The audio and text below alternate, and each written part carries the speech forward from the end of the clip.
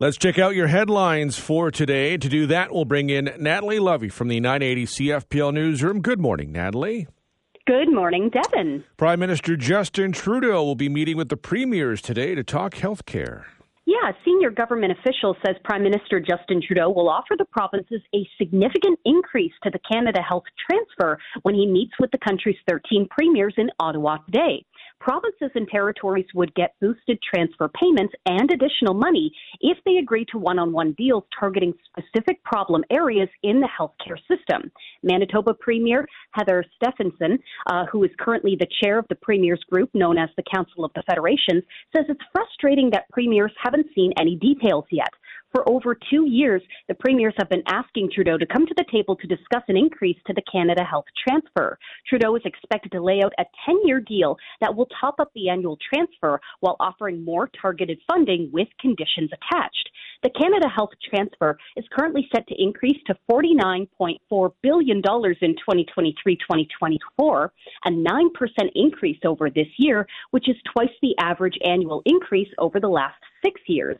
Health Minister Jean-Yves Duclos has previously said the federal government's priority areas include improving access to family doctors, better mental health care, cutting surgical backlogs, and a massive improvement to data collection and sharing. This year, Ottawa transferred $45 billion, which amounts to 22% of what the province has budgeted for health care. The premiers want Ottawa to fund 35%, which this year would have required $26 billion more. The search for survivors from the massive earthquake in the Middle East continues. Yeah, rescuers in Turkey and Syria searched through the night and into this morning, hoping to pull more survivors from the rubble of a devastating earthquake.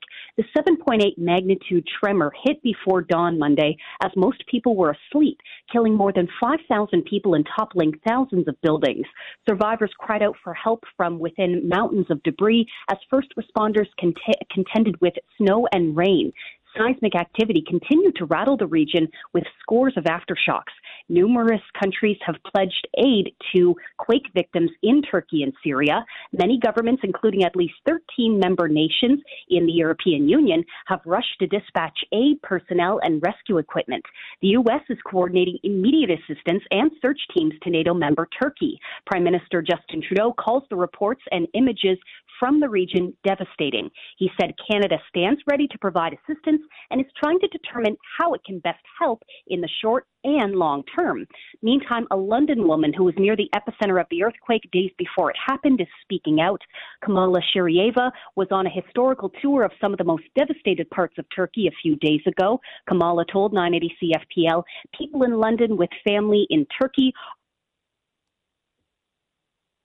Canadian Red Cross for those affected in Turkey and Syria.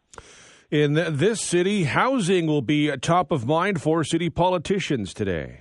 Yeah, London's plan to boost housing supply will be on the agenda today at City Hall. City councillors will be meeting to discuss London's pledge to add 47,000 units by 2031. Now, the figure represents London's share as assigned by the Minister of Municipal Affairs and Housing.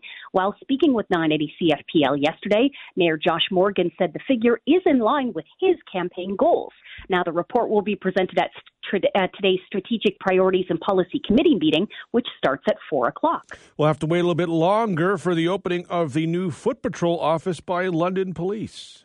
Yeah, police say their upcoming Foot Patrol office at 183 Dundas Street has had its opening date pushed back.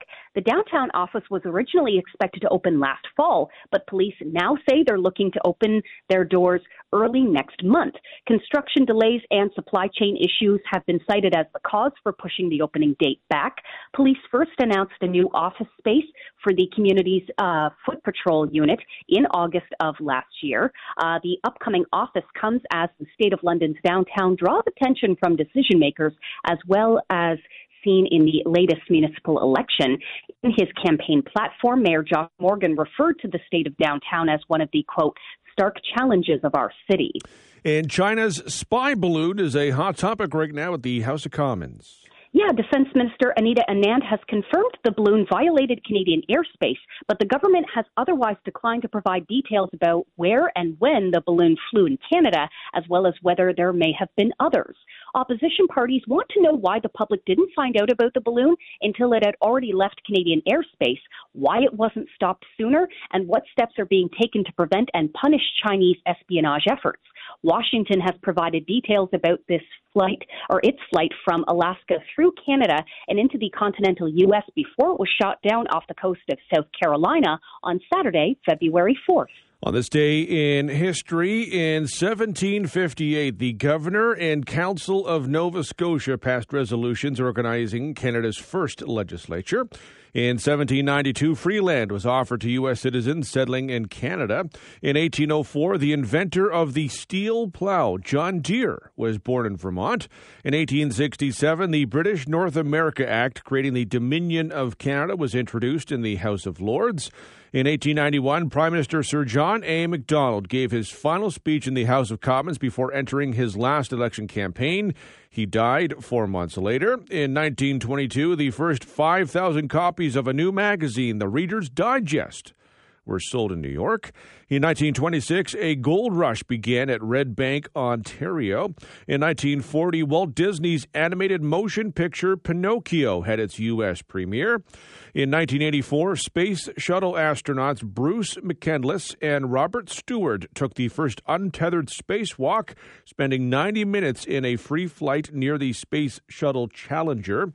In 1986, it rained sardines in Australia. Scientists speculated that a violent storm caused updrafts, which lifted the fish from shallow waters and took them up into the atmosphere.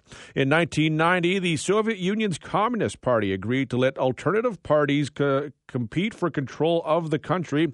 The move ended the one-party rule that had been the way of life since 1917. In 1997, a Quebec man drove a Jeep up 2 flights of stairs of the Parliament buildings before stopping just short of the main door under the Peace Tower. The incident caused the government to ban tour buses and unauthorized cars from Parliament Hill. The driver, who was mentally ill, was found not criminally responsible for his actions. In 1998, the Hudson's Bay Company bought Kmart Canada for $240 million. In 2011, the Canadian Museum of Immigration at Pier 21 in Halifax opened its doors as the country's 6th national museum. From the late 1920s to the early 1970s, Pier 21 was Canada's front door for more than 1 million immigrants, refugees, troops, wartime evacuees, war brides, and their children. And on this day in 2020, 2 groups of Canadian evacuees from Wuhan, China, touched down on Canadian soil. They were taken to CFB Trenton for a mandatory 14-day quarantine over concerns about the novel coronavirus. Celebrity birthdays today include comedian Robert Smigel, who turns 63. Eddie Izzard is 61. Garth Brooks also turns 61. Chris Rock is 58. Steve Nash turns 49. And Ashton Kutcher is 45.